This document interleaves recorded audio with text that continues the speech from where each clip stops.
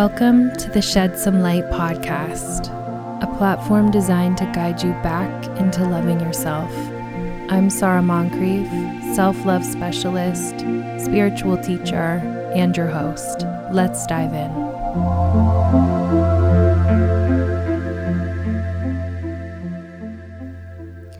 Welcome to the Shed Some Light podcast. I'm Sarah Moncrief.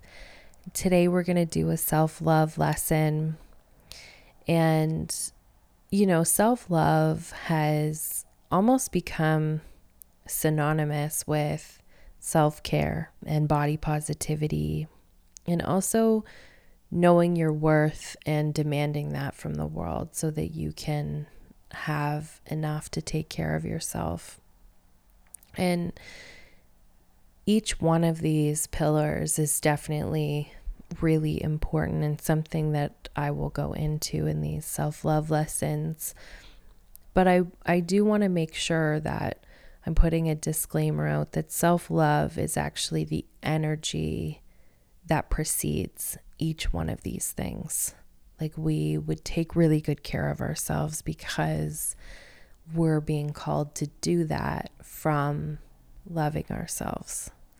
And so when you're actually in love, if you're in love with yourself, that means you're in the energy of love.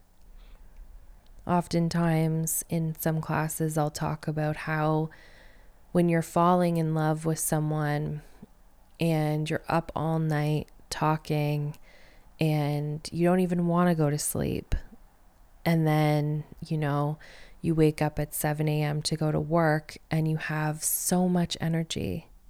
It's like that energy of love is so abundant that it just fuels you in a way that nothing else can. And so to truly love ourselves and be in love, in the energy of love with ourselves, is the most profound experience that we can work towards, that we can experience as human beings. And I say work towards because it's not like a destination where you get to the end and you're like, oh, this was all worth it. It's worth it along the way. It's something that gives back to you every single moment that you can choose love towards yourself over maybe a conditioned pattern of being harsh or hard. So today's self-love lesson is actually about listening to the body, listening to the whispers, starting to build a relationship, because we came into this world together. And sure, my body has evolved just like my mind, just like my soul, hopefully, just like my personality has evolved. But, this relationship is for life. And I don't know that we're taught early enough how to listen to our own signals. And it is such a personal thing that we need to do. But I'm here today to say that it's worthwhile. It's worthwhile to slow down and listen and hold space for what your body needs. I remember a couple of years ago, there was the beginning of intuitive eating rather than focusing on a diet or a structure that someone else has created for your body, and being able to listen. And I think a lot of the disagreement with that was that we have almost conditioned ourselves to not be able to listen to what our body actually needs. Our cravings are directing us more towards what it's used to eating. And so there's almost like a adjustment period. And I think that that's totally true, but I think it's worth being in the adjustment period so that we can listen and, kind of getting rid of some of those addictive foods or emotional eatings. And this is something that, I know really well. I feel like, although I've never had a alcohol or drug substance abuse problem, I definitely use food to soothe myself and calm my anxiety. And it also has helped me to numb listening to what the whispers of my body are trying to tell me. And, one example of that is less food related, but in 2016, or maybe it was actually a few years earlier that this first happened, I noticed that there was some clear liquid coming out of my right nipple. And, already at that time, I felt pretty in tune with myself, meaning I didn't know how I wasn't in tune with myself. And I was like, oh, it's probably just like something hormonal, which, to think that now looking back is like, what a luxury that I just thought, oh, it's just something hormonal, because I now know how powerful hormones are and they just are not playing. Let's just say that. So I was like, oh, just kind of avoid and brush it off and go back to not paying attention to what was happening. And I mean, listen, if I had been paying attention even before that, there probably would have been some other signs. But this is the first physical sign that I got. And then I remember I was laying in bed with my boyfriend and he started to notice. He was like, there's some clear liquid coming out of your nipple. And I was like, what? No, it's nothing. Like, so embarrassed and just brushed it off. And, it's important to note that my first reaction when anything comes down to my body is embarrassment and feeling like it had failed me or something, like it was something to be ashamed of, when all that's happening is there's some clear liquid coming out of my nipple. It's really not that crazy.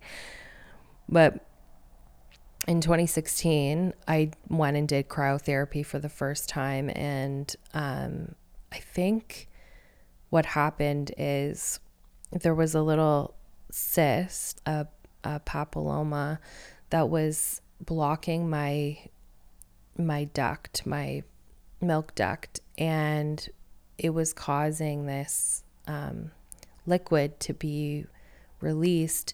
But when I went to cryotherapy, it actually froze my duct. So when it unfroze, blood was coming out because it was irritated. And so I had to go and get checked out, and it was, terrifying. It was such a scary experience because I was like, okay, now that there's blood coming out of here, something's really wrong. This is not what, I can't just be like, oh, it's nothing. Don't look over here. It was definitely something. So I went to Princess Margaret and had an ultrasound. And the minute the tech literally touched the wand down onto my breast, she was like, oh, yep, there it is. We have to do a biopsy right away.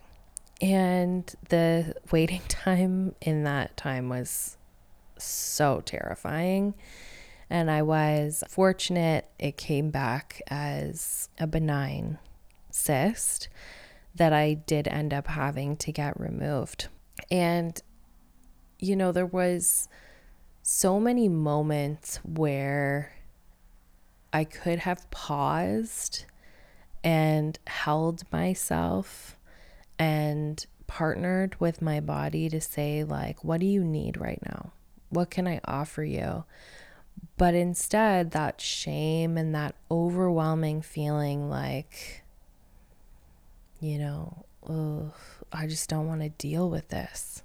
Like, can't you just act accordingly and do what I want you to do so that I don't have to deal with this? And, that the beginning of that has now led to me ignoring hormonal changes in my body and it becoming a real issue.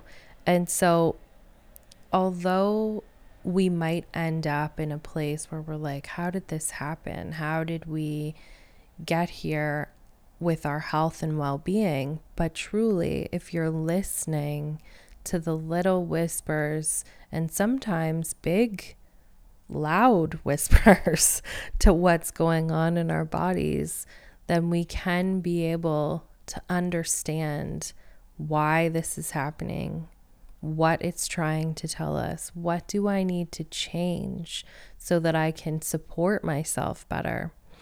And, you know, I just really recommend asking yourself, do I know how to listen to my body? Do I create space for that?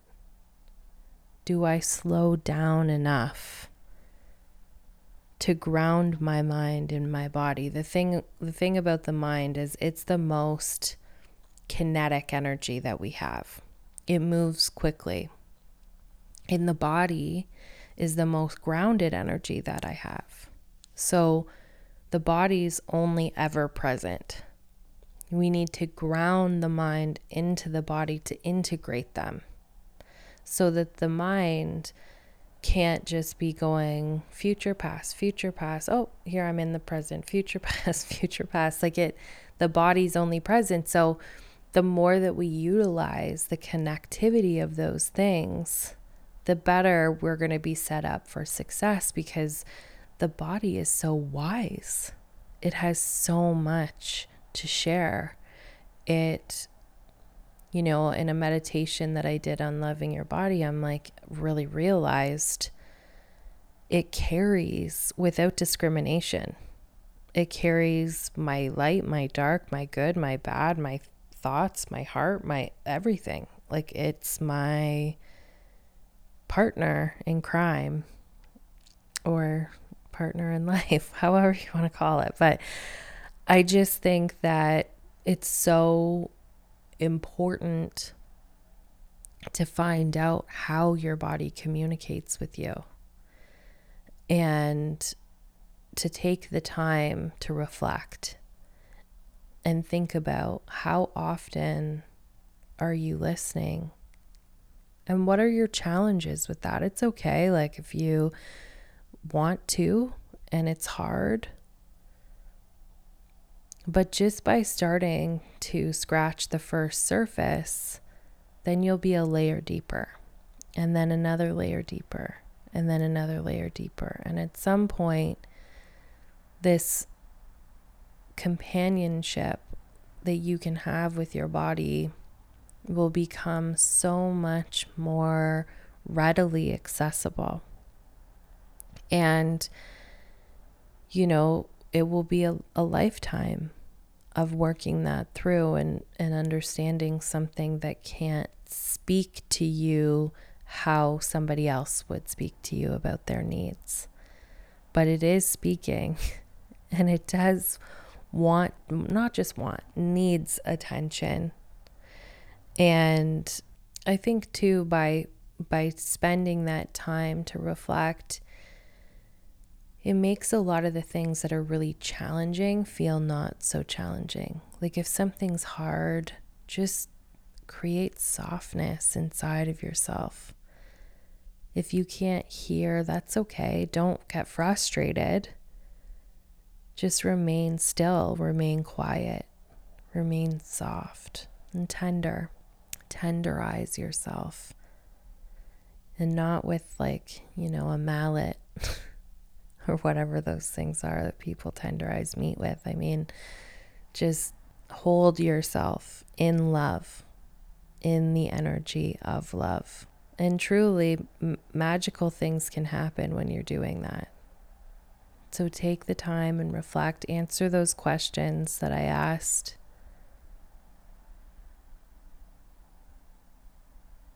And integrate your mind into your body. Connect mind, body, soul, and heart. And I'll talk to you soon. Thank you so much for joining us. I hope today's episode shed some light. Let us know how it resonated with you. And if it did, share with someone you love. hit the subscribe button and follow along on our Instagram, shedsome.light, or our website, shedsomelight.ca.